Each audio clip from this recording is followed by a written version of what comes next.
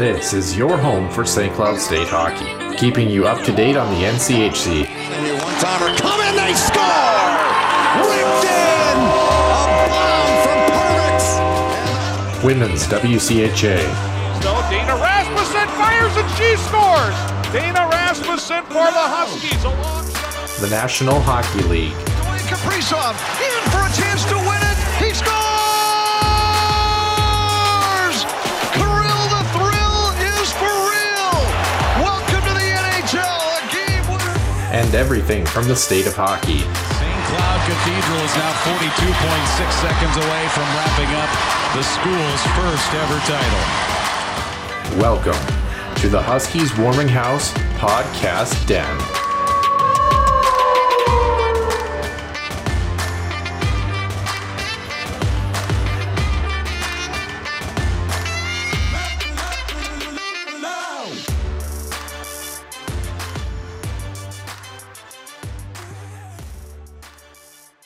And welcome into episode number 86 of the Huskies Warming House Podcast. I'm Noah Grant, joined only by myself today here on this Monday, November 8th. Excited to have all of our listeners with me wherever you're listening. I would imagine maybe Tuesday morning, Tuesday afternoon, but nonetheless, happy to have all of you with me. A little bit of a different show for just only this week here. We do have some men's hockey guests that will be joining me in the second half of the show. So what does that mean for the first half? Well, it's going to be some of the regular portions of the show that you're familiar with. The Huskies Illustrated Weekly Roundup. We've got some information related to some college hockey and NHL news as well. And then I'm probably going to talk for maybe about 15 to 20 minutes, no longer than that, I would imagine, about some men's hockey, some women's hockey, and a little bit of notes about the Minnesota Wild and how they've been doing as well. Like I mentioned, this will be the only time that this show will be combined, if you will, with the Healthy Scratch interview segment, in which we have two freshman hockey players joining us, so stay tuned for that one as well. And then next Sunday, we should have a relatively normal release time for the next couple of weeks at least. It's going to be Alex Micheletti, son of Pat Micheletti, that's going to be joining me co-hosting the show, while Nick Maxson is out with other duties in his job and employment opportunities. So without further ado, we're going to start with Center Ice View news and notes and the Huskies Illustrated Weekly Roundup. Center Ice View news and notes. Center Ice View provides you with the best coverage of St. Cloud State Huskies hockey, from game notes, recaps, photos, and more. Go to centericeview.com.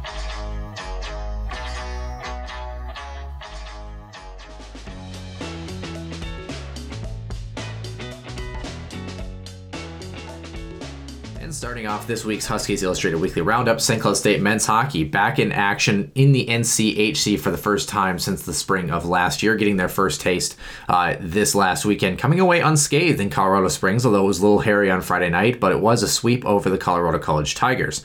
The Huskies have not lost in regulation at Colorado College since, I believe, the mid-2010s, and that trend continued. Jami Krannila continues his tear, scoring with minutes to play in regulation on Friday.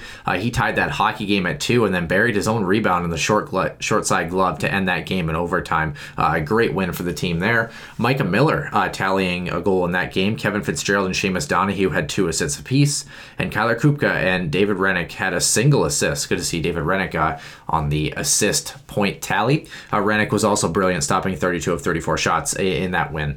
On Saturday, the Huskies continued the trend in a little more dominant fashion on the road. 4-1 victory for them. Zach Okabe and Kevin Fitzgerald earning back-to-back goals in period 3 to seal off that win. Nolan Walker scoring, as well as Micah Miller tallying his second of the weekend. Good to see him on the scoreboard once again.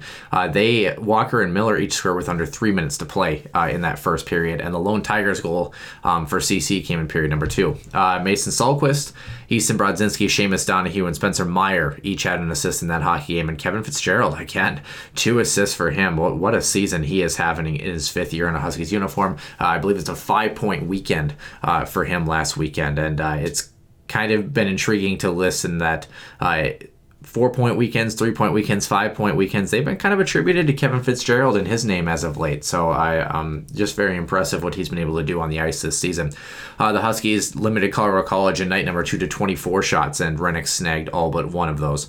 The team improved to 8-2 on the season. They're 2-0 in conference play in the NCHC, and the team will head back home for a weekend series. They're going to host Nebraska-Omaha this weekend, and Nebraska-Omaha split with Miami, Ohio last weekend. I believe they lost in the first night and won in night number 2. Moving over to some women's hockey, they were also back in action. The team hosted Minnesota State Mankato at home after a tough weekend they had against Ohio State. We kind of talked about Mankato being a team that the Huskies, this group could probably handle, and they did.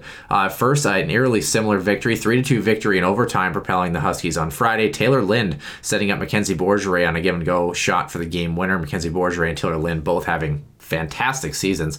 We're going to talk about that a little bit later. Lynn's second assist of the game and Bourgeray's second goal of that hockey game. Emma Gentry was the other lone goal scorer, and Yanina Newland also had an assist in that game.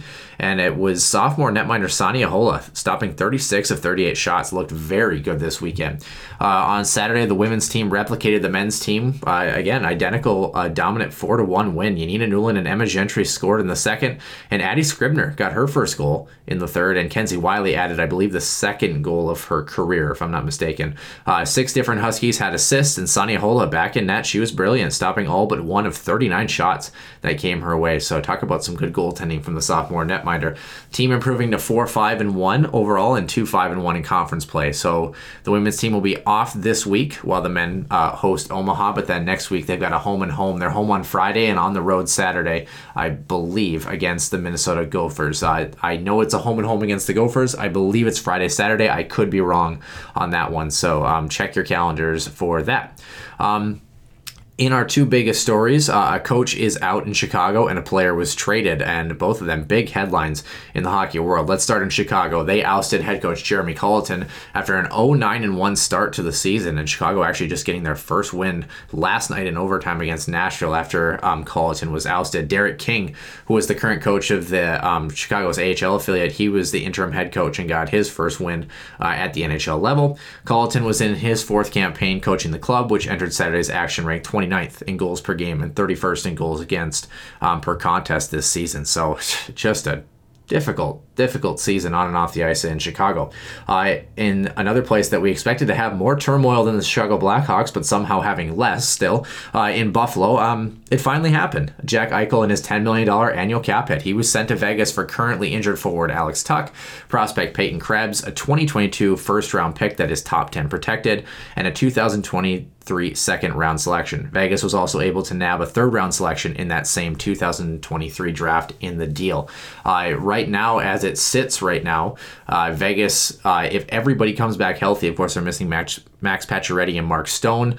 They're also, I believe, $10.3 million over the cap if everyone is healthy. So how they're going to figure that out, I'm not quite sure. Reports state that the team is in favor of Eichel getting the next surgery that he wants, and the timeline is going to be roughly 4 to 5 months or so for his return. In other NHL news, the Arizona Coyotes at Sunday anyway have lost 11 straight, which was the second longest streak in NHL history. Only the 1944 New York Rangers were worse, 0-14-1 through their first 15 games before winning their 16th game of the season. In Chicago, Brad Aldrich's name was also X'd off the Stanley Cup at the request of Rocky Wirtz, contacting the Hall of Fame, and the NHLPA is under investigation for their actions regarding the Kyle Beach incident. In our final topic of the Huskies Illustrated Weekly Roundup, New York Rangers defenseman Adam Fox earned a 7-year extension worth $9.5 million annually. Another defenseman, a young D-man, getting his payday. Ottawa named young forward Brady Tkachuk as captain. Anaheim's Ryan Getzlaf passed Teemu Selanne for the Ducks' all-time points lead. Talk about a player who's been there for quite a while.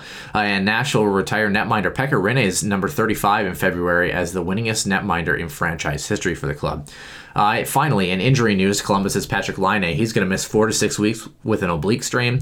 Vegas's William Karlsson is out 4 to 6 weeks as well with a broken foot. Washington's Anthony Mantha is out indefinitely after shoulder surgery. Montreal's Matthew Perreault is out 2 to 3 weeks after an eye injury that's been bothering him for quite some time, apparently. Toronto's Peter Mrazek, he's going to miss an additional 4 weeks. It's been a tough road for Mr. Mrazek up there in the 6. And Florida's Alexander Barkov is day-to-day. And in other news, New Jersey forward Miles Wood also underwent right hip surgery on Monday with no timetable for his return.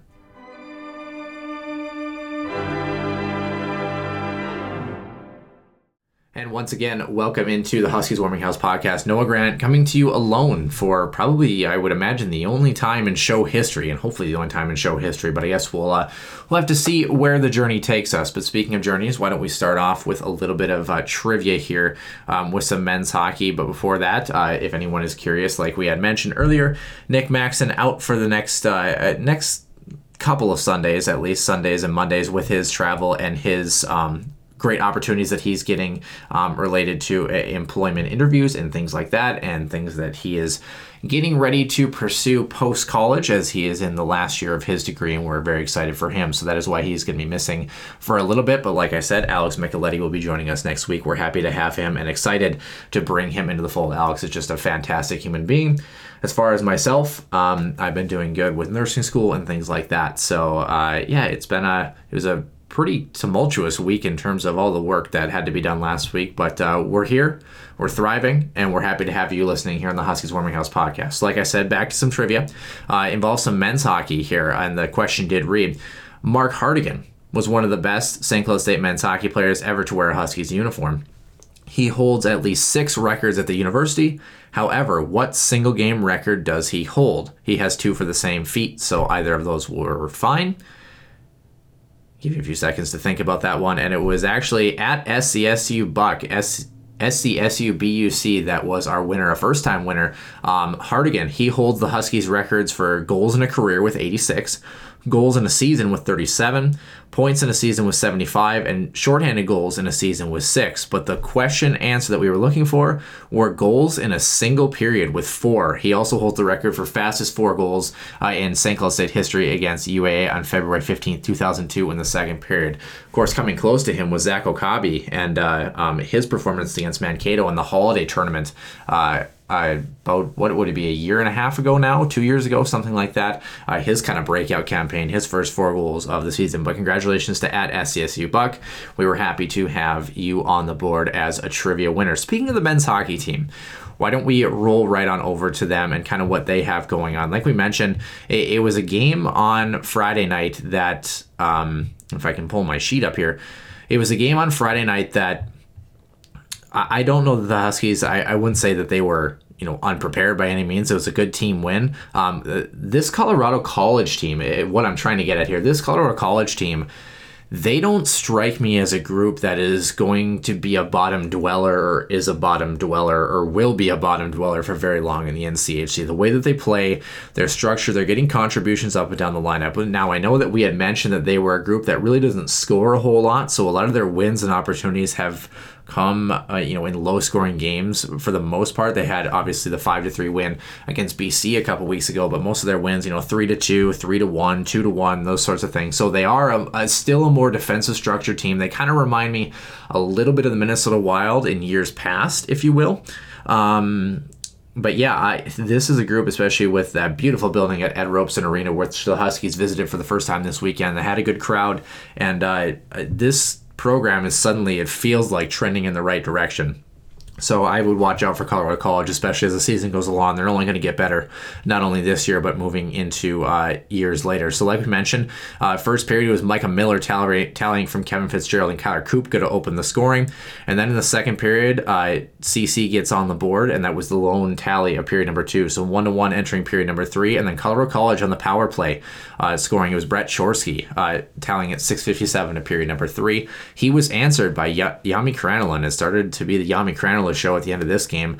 15:35 into period number 3 on the power play from Seamus Donahue and Kevin Fitzgerald to make that game 2-2. And then in overtime, it was just David Rennick feeding Seamus Donahue up to Yami Krannelin, who came in on the glove side, the right-hand side down the ice. Initial shot, nice save, got his own rebound and put it short side high over the glove. 3 minutes and 8 seconds into overtime to win that game for the Huskies. So a good road win, a good test in the NCHC. Thought it made them very prepared for what is to come in the NCHC, a good little opening test, if you will. And then they really took it to Colorado College on that Saturday night with that 4-1 victory. Nolan Walker scoring, as well as Micah Miller scoring those goals, both coming within the last 3 minutes of period number 1. Micah Miller's goal, actually a shorthanded goal from Kevin Fitzgerald. Mason Salquist and Easton Brodzinski tallying on the opener for the Huskies to make it 2-0 after 1. And then Jordan Biro, who actually had 2 goals on the weekend for the Colorado College Tigers, both of them coming in the second period of each game respectively. He was able to get on the board the lone goal for the Tigers to make it 2-1. And then just under 5 minutes into period 3, Zach Okabe from Kevin Fitzgerald once again. Seamus Donahue, a great weekend for him as well on the assist column, making it 3-1. And then just over halfway through the period, Kevin Fitzgerald found the back of the net in the goal column from Zach Okabe and captain Spencer Meyer to cap off that 4-1 win. Like I mentioned, David Rennick absolutely brilliant this weekend. And you talk about this Huskies team as we kind of look at the recap of what we've seen from this group so far. Kevin Fitzgerald, obviously, I don't know what he's been taking, but I want some of it because you look at it, 29.4% shooting percentage, 13 points on and 17 shots on goal, 5 goals, 8 assists in 10 games played for the fifth-year super senior, if you will. He is just having an otherworldly season, and the way he plays, his tenacity below the goal line, and you look at those 8 assists. He's a guy that's he's not afraid to muck some barn, if you will, below the tops of the circles. Always hard in on the forecheck, always winning battles. It really, again, we talked so much about him and the Dave Shayak grease pan goals, and that extends beyond the net mouth and the grittiness that Kevin Fitzgerald brings. And he's just in terms of the college hockey level, the Division I level, he's about as complete of a 200-foot player right now, I think, as you can imagine. This Huskies group didn't know if they were going to have him back for this season, and he just continues to be on another level. Speaking of another level, junior forward Yami Kranilai, 6 goals, 4 assists for him, 10 points. Same number of shots with 17, but a 35.3 shooting percentage for him. You just what more can you ask from a guy? Kind of interesting, both of these guys, right? 6 goals for Kranila, 3 power play goals for him, 5 goals for Fitzgerald, and 4 power play goals for Kevin out of those 5 goals he's scored. And we talk about the power play. I know it's skewed a little bit because of the St. Thomas series, but I don't care what team you are. When it comes to Division I hockey, 17 for 39. This Huskies hockey club at a 43.6% conversion percentage. That is, regardless, it's absurd.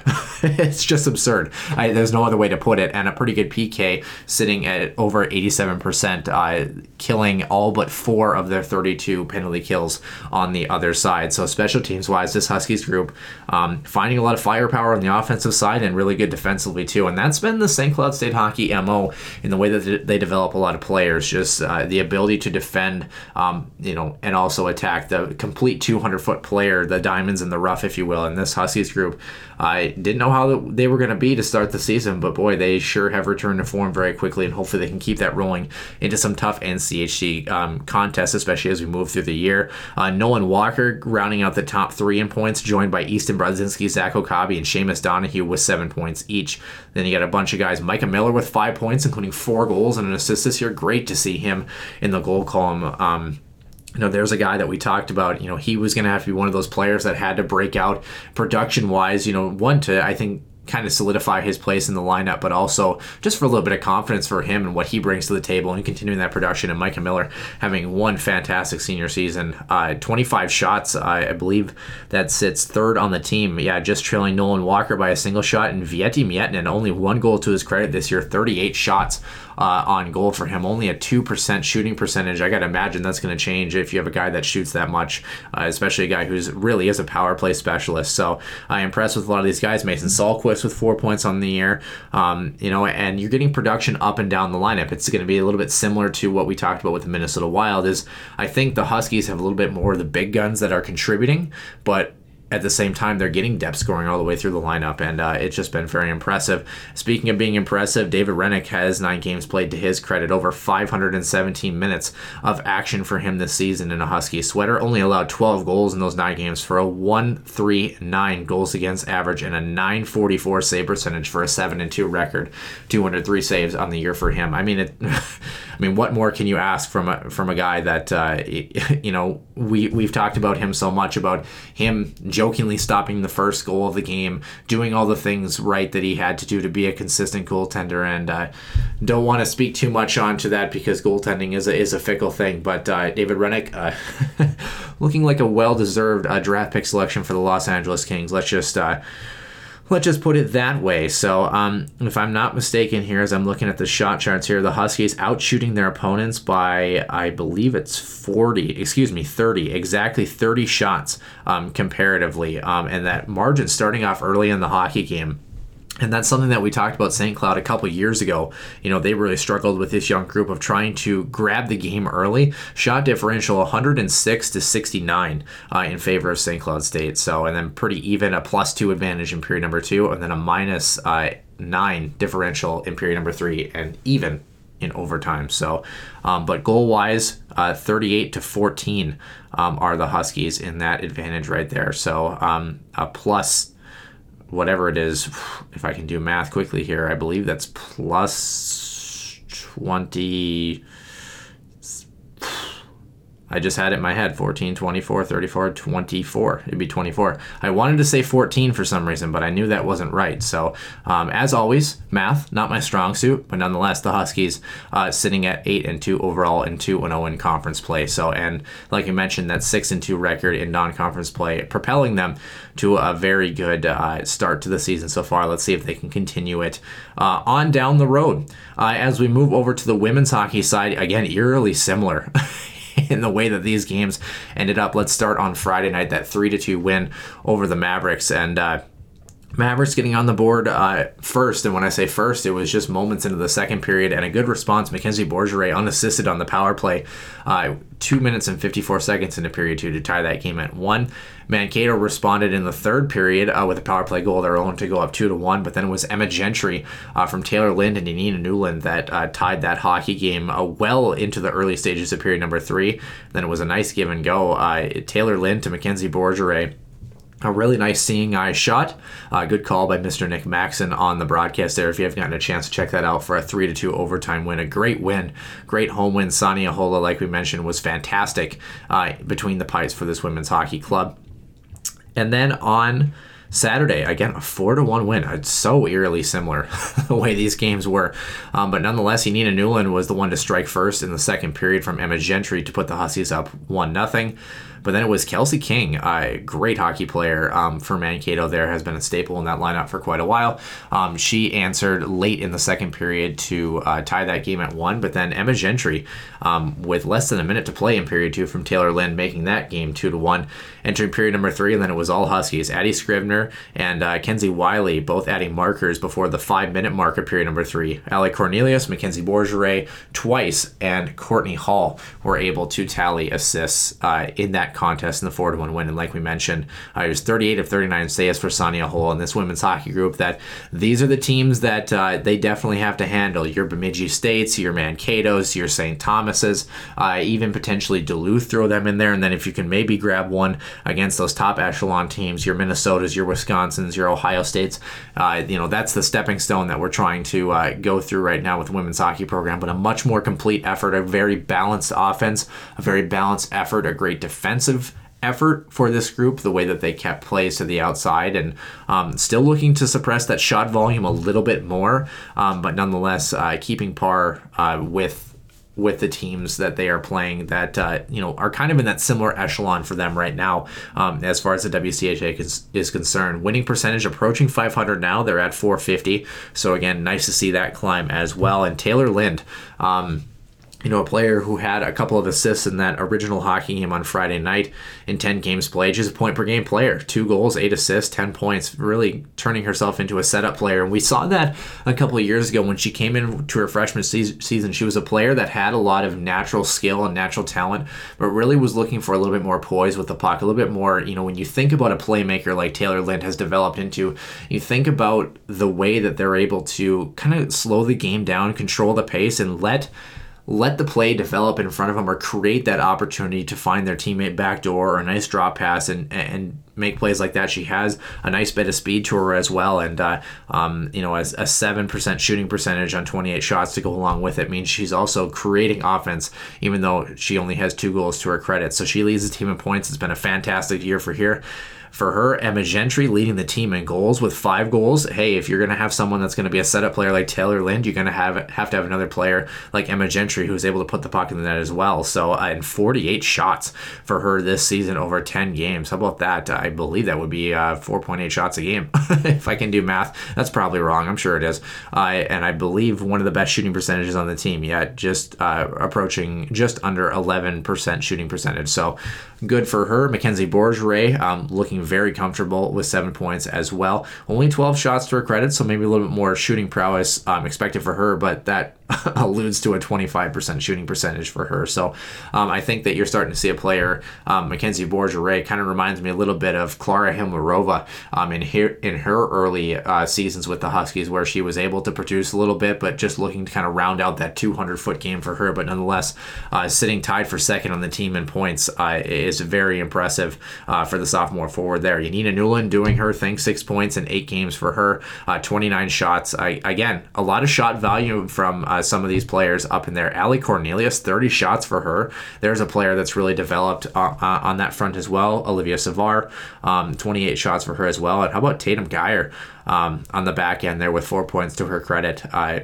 looking good on the assist column as well too. So McKenna Westlow, Courtney Hall also rounding out that top piece. Klara Himlarova, 2 points, only 4 games to her credit though, so hopefully we can find her back in that column as well too. And like we mentioned, it's good to see Sania Hola and her goaltending structure be able to kind of pull through pivotally, because as we know, Emma Paluzny has been a staple in that back end, along with Janine Alder for a little bit before Janine graduated her senior season. Emma Paluzny has been that rock solid goaltender, but you also have to be worried about the future. And don't forget, you also have Carly Reese in there that is able to backstop the team as well when it is needed. So when you look at this women's hockey club, I'm excited for them to get a nice little sweep on home ice. They've got a good test against the Golden Gophers group. In fact, why don't we pull up that schedule for you here so I can try to get those dates correct if I can for our listeners here. It is going to be a Friday-Saturday matchup, November 19th at the Herb Brooks National Hockey Center.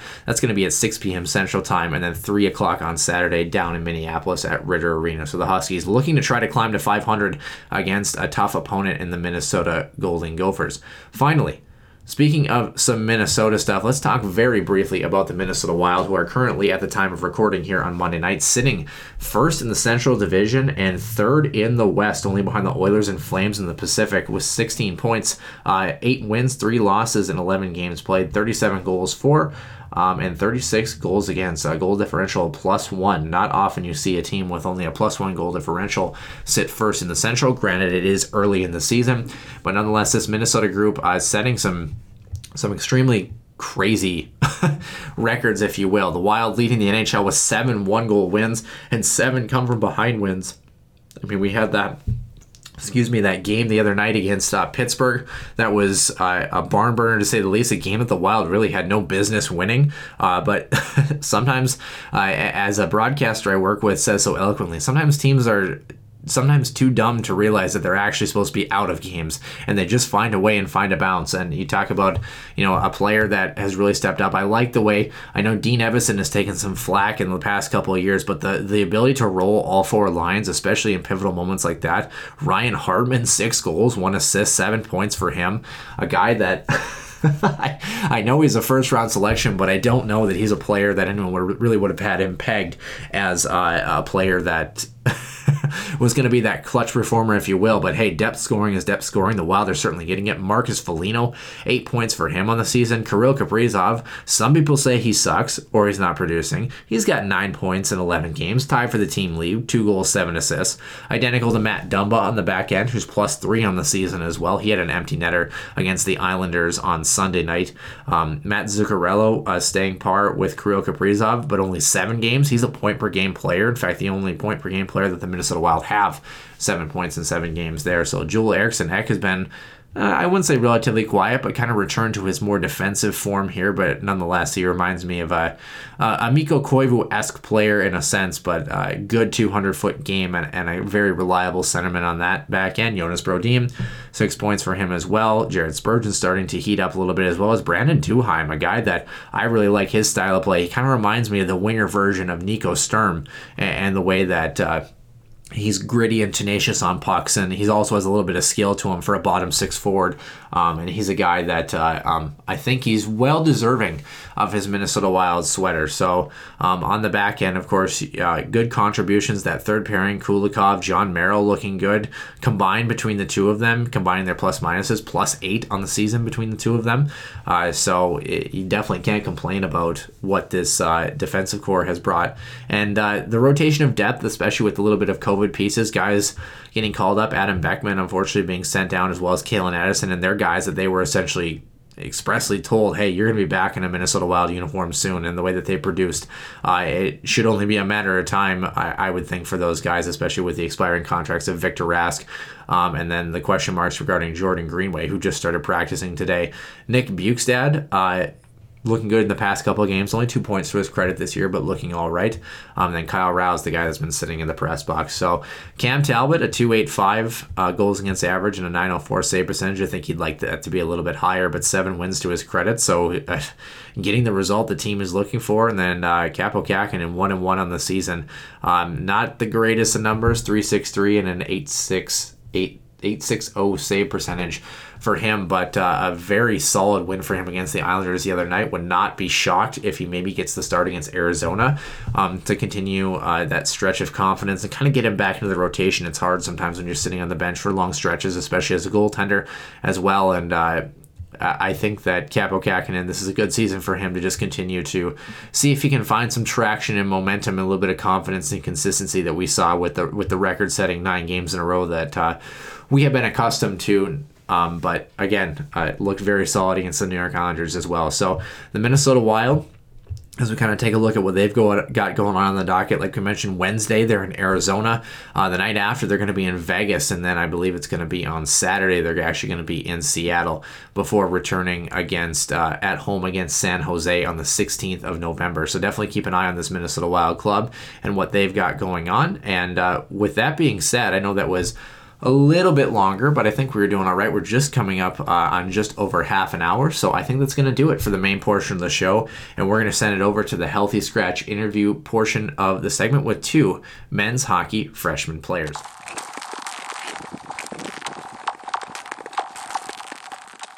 And welcome into the Healthy Scratch interview segment. Noah Grant here doing this interview solo. It was a lot of fun having these 2 guys on the show, Josh Luedtke and Mason Salquist joining me, a defenseman and a forward respectively, joining me on the show. They were a lot of fun, very happy, very pretty jovial guys, and very good hockey players on the ice as well too, fitting in very seamlessly with this men's hockey team. We talked a little bit about their kind of off-season habits, what they were up to this summer, a little bit about what it was like to play for St. Cloud State, kind of talk through their first 10 games, a little bit about the Nick Perbix Gopher incident as well. They offer their perspective and their player perspective on what that was like going through that as well, and kind of some childhood memories and what it meant for them growing up in North Dakota and Minnesota respectively. So without further ado, Mason Salquist and Josh Luedtke.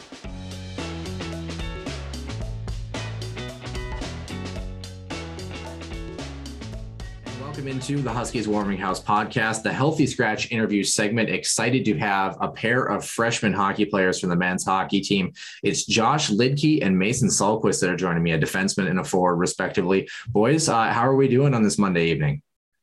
We're doing really good. Thanks for having us, Noah. Yeah, excited to have you guys, and an exciting start to the season for the men's hockey team. 8-2 overall. You guys have been a part of that, of course. Mason, I kind of wanted to start with you, and I'm actually going to start with a question from my co-host Nick Maxon, who of course isn't joining us this evening. You've got 4 points on the season, a little bit of production. You're kind of in and out of the lineup early, but it kind of seemed like you found your footing early here. What do you attribute to kind of your success early in this season? Yeah, just my teammates. They've been really welcoming early, and it's been a lot of fun so far. And they made it easy for me to transfer over into the program. So, yeah, you're a guy that I guess it's safe to say, Mason, you've kind of been invested hockey since before you can remember. Isn't there a story, if I'm not mistaken, about a certain bedtime ritual you had before you had to go to sleep when you were a little kid? Yeah, there was. So every night I wouldn't go to bed without my skates tied on my feet. So my parents at the night would have to climb up and untie my skates so I wouldn't cut myself. So it's kind of funny. Yeah. Okay. I got to ask, have you outgrown the trend or is it still working for you? Yeah, I don't remember doing that, but my parents say it's true, so I don't know. Yeah, well, maybe Josh will have to help you tie your skates before the pre-games when you guys go on your next road trip. Josh, again, pleasure to welcome you in as well. Like we mentioned before the show, you're a little bit outnumbered by a couple of North Dakota boys here. You're a Minnetonka native, and this is another Nick Maxon question. You actually, I believe, played with teammate Joey Molinar, and then of course Jimmy Schultz, a Minnetonka native. What was the transition like to St. Cloud State following in those footsteps? Yeah, it was awesome. Like Mason said, the guys are super welcoming right from the get-go, and we have a really good group of guys, so that makes everything easier. And yeah, knowing Joe beforehand definitely helped a lot too. He's someone who I played together with for, I think it was either 10 or 11 straight years in youth hockey, and all throughout high school together. And then I worked out with Jimmy Schultz this summer too, and I've had a relationship with him. So it's awesome to have those guys and those connections going into it for sure. Yeah, we had Jimmy on the show about probably close to a year ago, and he was just an absolute blast to have on it. Just the consummate professional and captain, of course, in his time at St. Cloud State. Josh, I guess I got to ask, since you played with Joey Molinar, you're a D-man yourself. Joey's a bit of a forward. One-on-one coming down the ice, are you going to stop him every time, or what's that battle looking like? Oh, yeah, he's not getting past me. No strengths for Joey Molinar whatsoever, apparently. And I wanted to ask Josh, speaking of kind of the lineup card and the practice situation, we've got 9 defensemen on the roster that have played in at least a pair of games this season for the Huskies. Of course, you're a freshman coming into that fold. What has it been like kind of going through that competitive process and trying to stick in the lineup? Yeah, I think that's definitely one of our strengths. We have a super deep group of defensemen, and it's super competitive. So like you said, even in practice, we're only going to get better from it, all of us. So I think it's really beneficial for everyone. And obviously you just want to do your best to contribute and work your hardest to help the team out. So I think that's something that's been really awesome for us. Well, we're happy to have you here at St. Cloud State, and it's kind of an interesting road, especially with the COVID year that your guys' freshman group has had to go in. You've got the 5th-year senior that seems like he's about 35, and Kevin Fitzgerald that welcomes you into the door. But before you even get there, Mason, I kind of wanted to ask you, and Josh, feel free to chime in after Mason's answer here. Your actual tour of the university, I believe, wasn't it virtual with Nick Oliver, if I'm not mistaken, kind of over Zoom or FaceTime or something like that?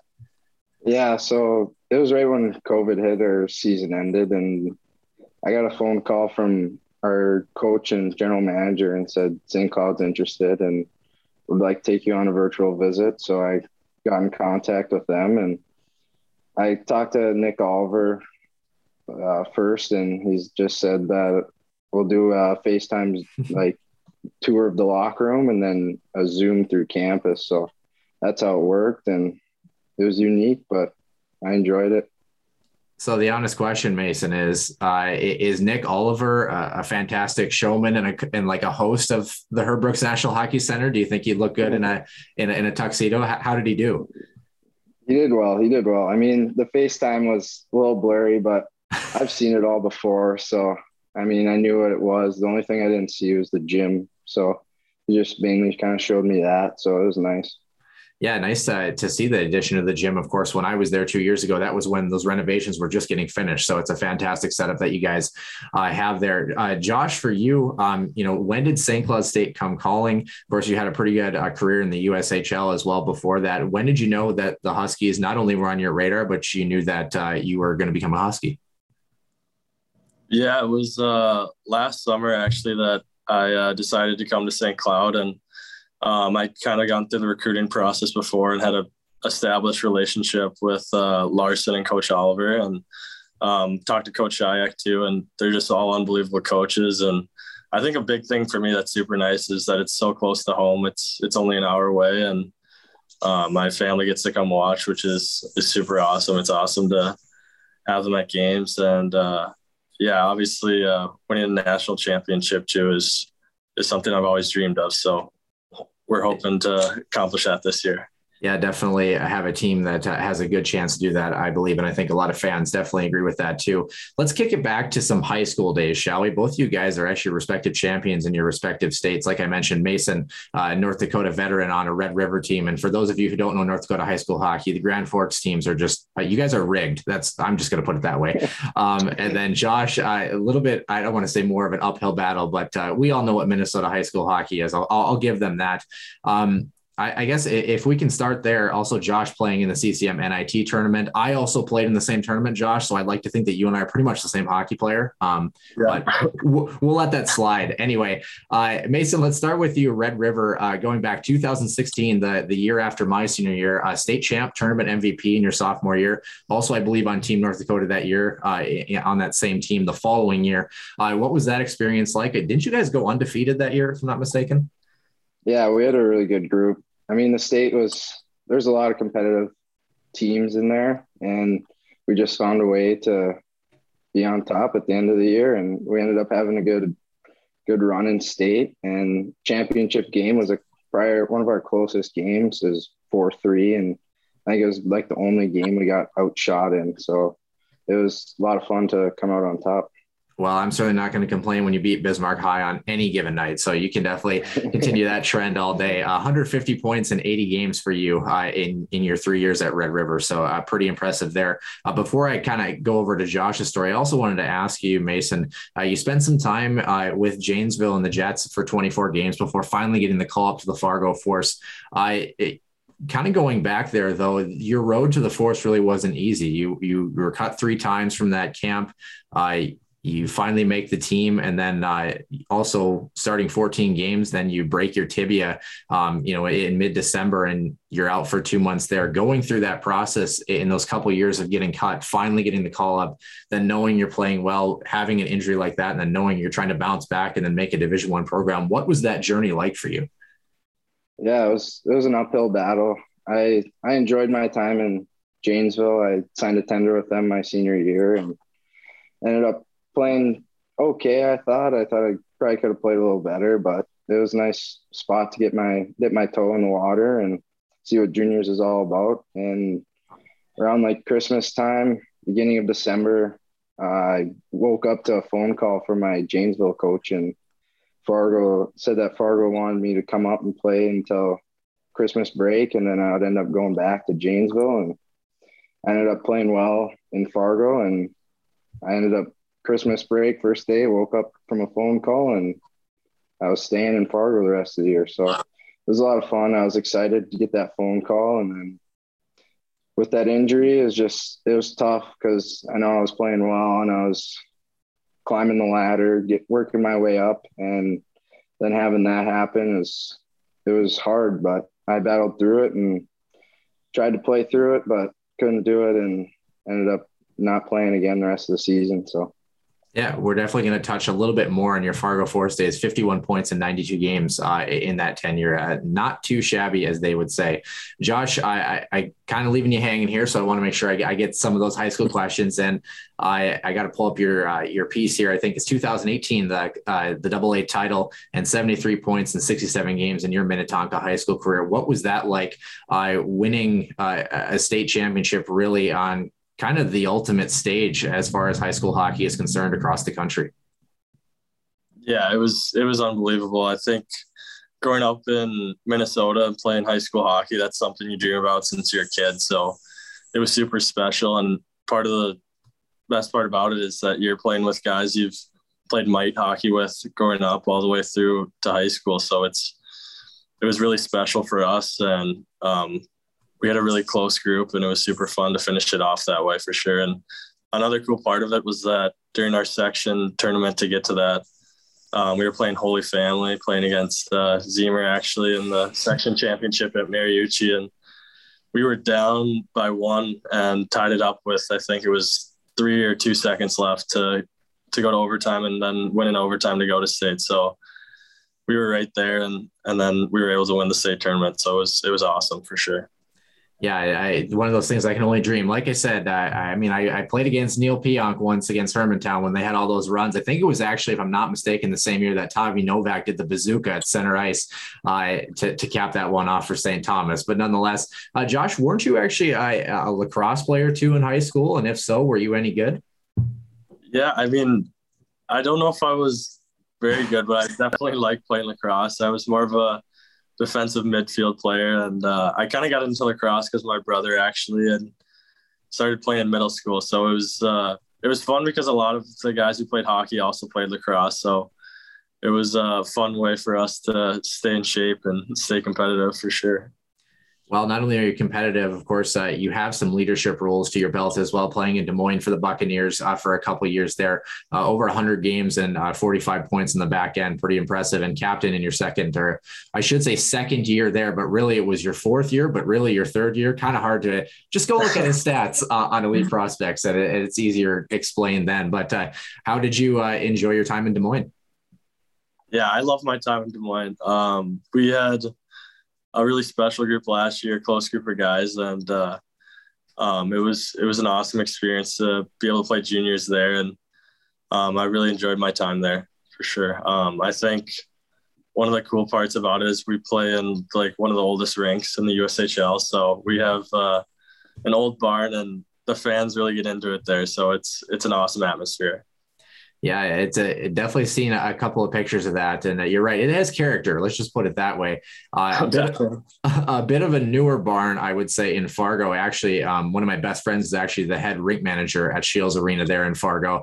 Mason, you of course just followed up in the footsteps of Spencer Meyer, who was there the year before you were in Fargo, and then of course you played with a guy by the name of Jack Peart, who I heard he was Mr. Hockey somewhere. I don't know if you guys have heard that, but successful at something, I guess. And then I think what is it, Tristan Brose, Aaron Huglin, and Brennan Boynton, who are all in Fargo, and they're all with the Golden Gophers now as well. What was it like playing with Jack in Fargo, and how sweet was it to beat the three boys and the Golden Gophers once you finally got to the big show here?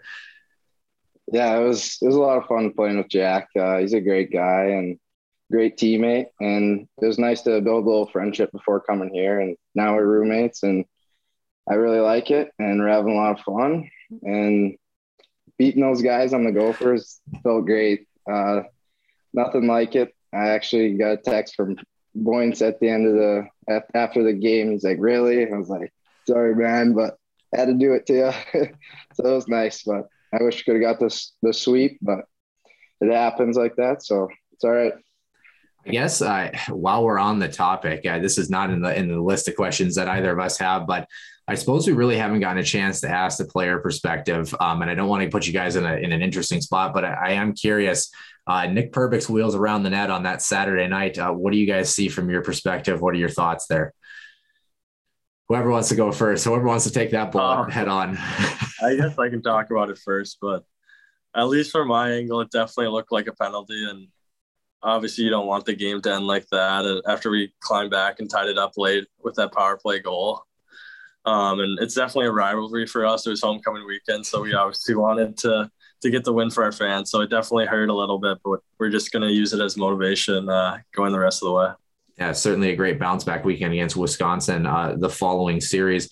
Mason, I guess to follow up on that, a lot of people see, of course, what's on the ice. They see the reaction, they see what's on the cameras, but no one but the 25 guys or so in the locker room can really explain what it is after that. Like Josh said, a tough loss, but what was the message from Brett Larson in the room? Do you happen to have any recollection of that? Yeah, a little bit. I mean, I thought we played a pretty good game, and it's never easy going out like that. I mean, I thought it was a penalty, but I guess the ref didn't see it like that. So it was definitely hard. Yeah, it kind of was one of those that from the fan perspective, watching on TV, it was in slow motion, and it was like, yeah, might have missed one there, but nonetheless, I digress. We've definitely talked about it more than enough on the show, but like we said, we haven't gotten the player perspective a little bit quite yet. So we're just curious on that one. Also kind of following up on the weekend prior against Mankato, Mason, you score your first goal in a Huskies uniform and end up having the game winner on that Saturday night. I believe ended up giving the puck to your parents, if I'm not mistaken. I haven't yet, but I'm thinking about putting in a little Christmas gift for them. I don't think they know about it yet, but I don't know. They could have read about it. I still got it. So, yeah, I think they're going to get it sometime. So, Yeah, just a special moment. I kind of wanted to follow up. This is kind of a trend that we do a little bit on this show, usually asking players, especially players who are kind of in their senior years, about if they remember their first goal, their first point, who it was against, that sort of thing. You guys only have a couple games under your belt, so I want to test your memory a little bit just to make sure. Like you mentioned, first goal for you, Mason, against Mankato. Your first assist, essentially your first collegiate point, who was it against, and who was the goal scorer? it was against St. Thomas, and Brendan Bushy scored it. It was a secondary assist. Yes, it was the 10th goal of the game, 10-2. I wanted to ask too. Also, I believe was the first point for Jack Peart, if I'm not mistaken. So did they split the puck in half for you guys, or how did that work? We actually didn't get it. So, and I think it was actually a second point, but I'm not sure. I could be wrong on that. But yeah, I definitely could be wrong too. I just sleep deprived college schedules, man. We're all just hanging in there slowly but surely. And then Josh, if we're flipping it over to you here, I got to find your piece too. Your first goal, just to make sure, who'd you score it against? It was against the Gophers. I mean, it was against the Badgers. I was gonna say your first. Yeah, maybe I don't remember it all that well. you're just a natural goal scorer in the making from the back end there, Josh. Your first assist though was against Minnesota. Do you remember who you ended up assisting on the tally? Yeah, that must have been the one I was thinking of. But Henches was the one who buried that after I feathered one through to the net. Yeah, Easton Brodzinski had the other assist on that one too. Just making sure you guys are still with us. Let's talk a little bit about the season. You guys get to pull on the Cardinal red and black for the first time this season. For each of you respectively, Josh, we'll start with you. What was it like to play in that first game for the Huskies and play in a Division I hockey game?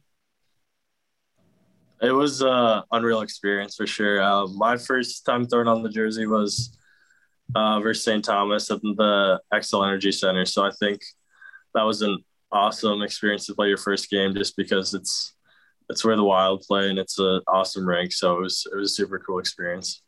Yeah, kind of interesting to think that that's not your first time at the Xcel Energy Center, and it's also been a lot more packed the last time that you potentially played there as well. But nonetheless, I digress. Mason, same question for you. First time pulling on the jersey, did you have a little bit of nerves, or did you kind of settle in once you got through warmups? yeah, there's definitely a little bit of nerves going in warmups, but once the puck dropped, it's just another hockey game, and it was a lot of fun. I love representing the school and throwing on that sweater. Yeah, my co-host Nick Maxon, Mason, refers to you quite a bit as a Bulldog, and then our other follower Caleb Peabody likes to remind him that no, you're actually a Husky. But he's talking about your play style. But nonetheless, Nick also has another question for you, Mason, and he wants to know what have you learned, or what part of your game has really grown these 10 games in your collegiate career?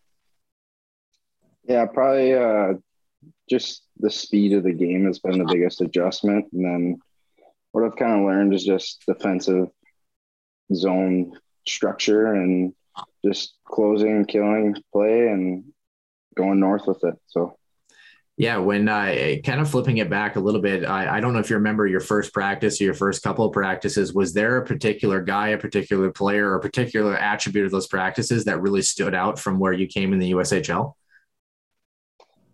Yeah, there's a lot of guys. I mean, everyone's just elite hockey players here, and it's a lot of fun being with them and being in the same locker room. And it's just a whole different game. I think it's a lot quicker, a lot faster, and just a lot of stronger men out there. Yeah, well, it's definitely not my men's rec league. I'll put it to you that way. Josh, I kind of wanted to ask you a little bit, another question from Nick Maxon, kind of similar to the question I asked Mason. If you watch filming yourself on TV, if you're sitting down with Brett Larson or whoever, how would you describe your style of play and what you bring to the table for the team? Yeah, I think for me personally, my strengths are probably my skating ability, and then I'm more of a puck-moving defenseman, try to make clean breakouts and get the puck up the ice. And I think sitting down with Coach Shayak, one of the things I've been working on is just walking the blue line, making sure can sift pucks through the net, find lanes, and in the defensive end, just closing on plays as quick as I can, getting my box outs and my glues along the wall, stuff like that. If I'm not mistaken, both of you guys, not the tallest guys in the world, I believe both 5'9". Mason, we have you listed at 172 and Josh at 176. So pretty much identical in that respect, except Mason shoots left and Josh shoots right. Josh, being a defenseman who I guess by today's standard would be still on the smaller side, but not by a whole lot. What was that adjustment like, going into the corner for the first time against, guys who are, like Mason mentioned, a little bit bigger, a little bit stronger, a little bit taller?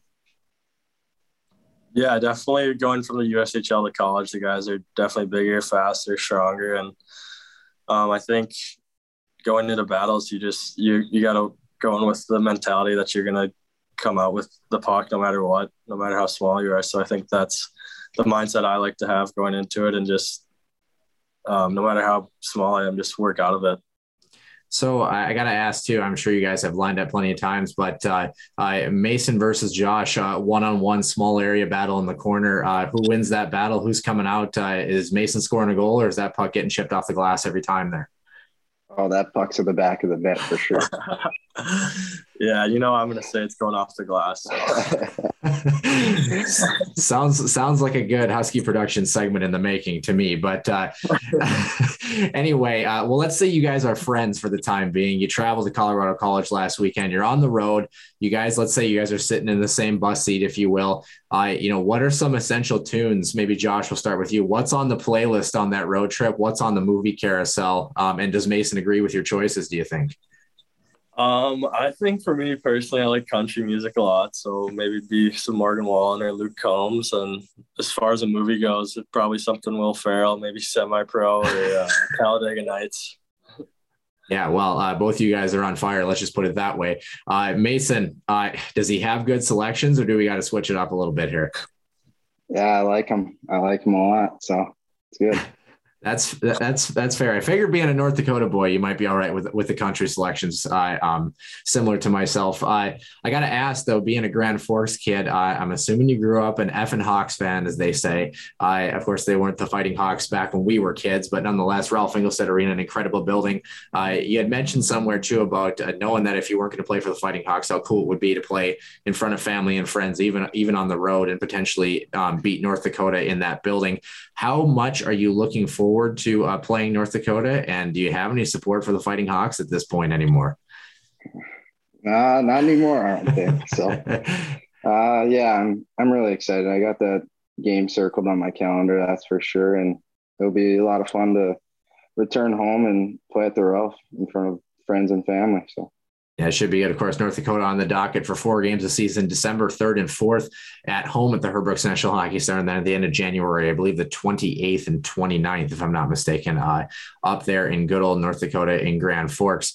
I kind of wanted to ask you guys too, you mentioned getting the call in the summer and knowing that you guys were going to be at St. Cloud State. Josh, I'll start with you. Besides training, working out, what else were you up to this summer? Did you kick back, relax, have some downtime? Do you have a cabin in Minnesota? What were you up to? Yeah, besides training and skating, I was able to enjoy some time on the lake. One of my best friends has a new wake setter boat that he got, so we do a little bit of wake surfing. He also has a cabin in Wisconsin, so we were able to go there a couple times. And our family actually got a puppy this summer too, so it was awesome to get to spend some time with the puppy before I left here. We actually just got a Springer Spaniel, a 10-week-old Springer Spaniel a couple of weeks ago. What kind of puppy do you have, Josh? He's a yellow lab puppy, and we named him Stanley after the Stanley Cup. So okay, he's a hockey dog. Is he a hunting dog as well, or just a lab? Just a lab. We'll see if he ever becomes a hunting dog, but for now, it's just a lab. So you mentioned the boat as well too. Are you a big fisherman, or? Yeah, I like to fish a lot too. We had a group of guys who'd we go on the docks at Lake Minnetonka, and we had a good bass fishing spot, so that was always a good time as well. Josh, there's a guy by the name of Easton Brodzinski. Don't know if you've heard of him. If you ever want to go fishing, you should find that man because he loves to fish to his heart's content. That's for sure. Mason, kind of a similar question. What were you up to this summer? Were you with family? Were you hanging out in Grand Forks, or did you happen to travel anywhere? Yeah, I was mainly in Grand Forks. My family has a lake place by Detroit Lakes, so we normally go out there pretty much every weekend during the summer, and my sister got married early in the summer, so I had a wedding that I was in. So that was a lot of fun and exciting. But other than that, going to the lake and doing a little bit of golfing. So it was a lot of fun. So how's the golf game looking? Are you a scratch golfer? Not so good? No scratch golfer, but I'm all right. I'm okay. Not great, not bad. Can you hit the ball straight? That's the biggest question. Sometimes I can. So you're like me, where you show up with 18 golf balls and leave with about 6. Okay, I feel that. I don't like that. I don't feel so bad anymore. Guys, once again, thanks so much for joining me. I only got a couple of questions for you before I let you guys go on your way. I know you guys are excited for the weekend series this weekend. Looking forward to the contest that you guys have. Nebraska Omaha is on the docket. Josh, let's start with you. What are you looking forward to the weekend series, and what's kind of been the message as you guys get ready to regroup? Yeah, I think for us, it's just about getting better each and every game. I think we've played well, but I don't think we've put a full 60 minutes together yet of our best hockey, and that's something we want to do this weekend. We know Omaha is a big and a fast team, so we know we're going to have to bring our best game and go for 6 points this weekend. Yeah, Mason, similar question. What are you looking forward to this weekend, and what do you think has been the biggest building block up to this point through the first 10 games for the team? Yeah, just growing as a team and just taking it day by day and game by game, just like Lued said. So it's going to be a fun weekend, and hopefully we come out on top. Yeah, it should be a good one. My final question for you guys, Josh, I want to start with you. It actually has to do with a guy that you're usually in front of defending, although it seems like he hasn't really needed the help the way that he's been playing. That's David Rennick, who's been in the pipes for the large majority of the season. What have you noticed from him, both on the ice, but also, off the ice in the locker room, that one helps him kind of stay composed and have the season he's having? And number two, does he smile on the ice as much as I think he does, or off the ice as much as I think he does? Because he's probably the nicest guy on the planet. Yeah. Like you said, he's an incredible guy. He's super nice to us and super welcoming right away. And on top of that, he's an incredible goalie. He's been unbelievable in the net for us this year, and that definitely gives a bunch of us a lot of confidence knowing we got him between the pipes. And you can't ask for a better teammate than him. So he's been awesome. Is he a little more serious on the ice? I hear he gets pretty dialed in. Oh yeah, he's pretty locked in when it comes to game days. So off the ice, he's a funny, goofy guy, but he's definitely focused and ready to go when it's time to go. Yeah, well, hopefully you guys are focused and ready this weekend. Nebraska Omaha on the docket. Mason, my final question for you as well is on the forward side. Kind of what is the message to the team? And also, speaking of leadership guys like David Rennick, is there one guy that kind of seems to be that vocal leader in the locker room, kind of in that upperclassman group for you guys? Yeah, I'd probably say Kevin Fitzgerald is pretty outspoken. So funny guy. He's a great guy. I love being around him every day. And it's just using our speed and getting pucks to the net and finding a way to put them in the back of the net. So I did remember one more thing, Mason. Yeah, I don't know why you speaking made me think of it, but you mentioned, Mason, you're with Jack Peart in the roommate situation. Josh, I forgot to ask, are you with those guys as well, or are you located somewhere else? Yeah, I'm a room down, and I'm with Ryan Roseborough, and he's a goofy guy. He's awesome. I love having him as a roommate. He's awesome. That's a bit of a size mismatch there, Josh. I got to be honest with you. Oh yeah, he's definitely got me beat, but it's all right. Are you guys? Now I'm following up on questions like I normally do. Are you guys do you have chell tourneys at all? Do you guys hang out much? Are you competitive with each other? What's going on? Yeah, we all have some chell tourneys. Mason's comes over for those as well, and I'd like to say I'd come out on top, but I think Mason won the last one. All right, Mason, what's your play style? Are you a good chell hockey player? I got to be honest. The new version of the game is, I don't know if you guys are playing chell 22, but I got to be honest. I think it's subpar to say the least, but that's my personal opinion. Mason, how is your play style? Is it better than subpar? I'd probably say it's subpar. I'm not great, but I find a way to come out on top. That kind of seems like anybody who plays Chell. Josh will outshoot you by 22 and you'll win 2-1, and both of them be glitch goals. It's It's a mess, but nonetheless, hey, we'll take goals anyway. We can get them on the ice when you guys play Nebraska Omaha this weekend. Mason and Josh, best of luck, and thanks so much for stopping by on the show. Yeah, thanks for having us. Yeah, thanks so much for having us. Really appreciate it. Yeah, best of luck this weekend, guys. Thank you.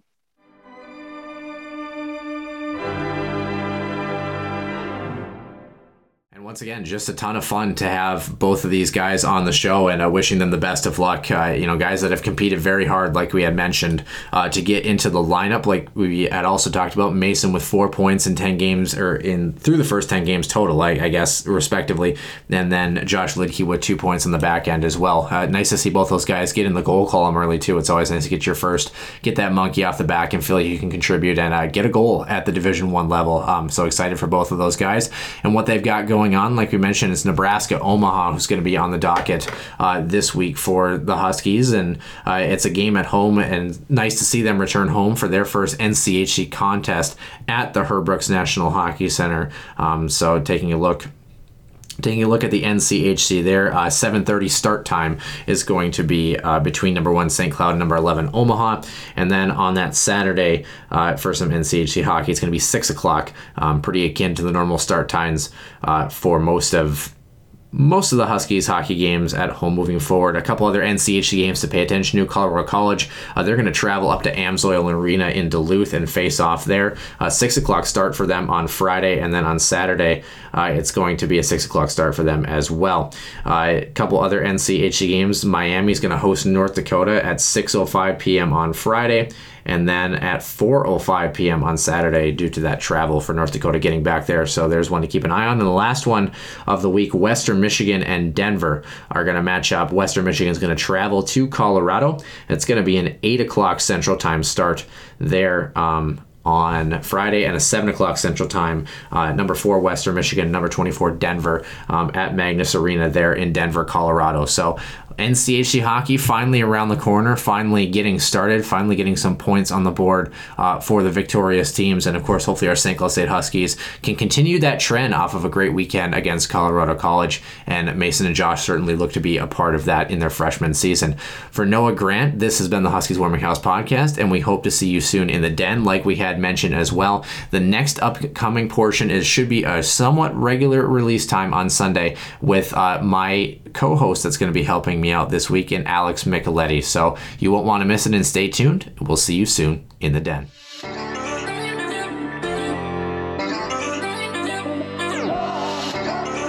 your one-timer coming, they score! Ripped in! A bomb from Parvix! So Dana Rasmussen fires and she scores! Dana Rasmussen for the Huskies alongside Kaprizov in for a chance to win it. He scores! Kirill the Thrill is for real. Welcome to the NHL. A game winner. St. Cloud Cathedral is now 42.6 seconds away from wrapping up the school's first ever title.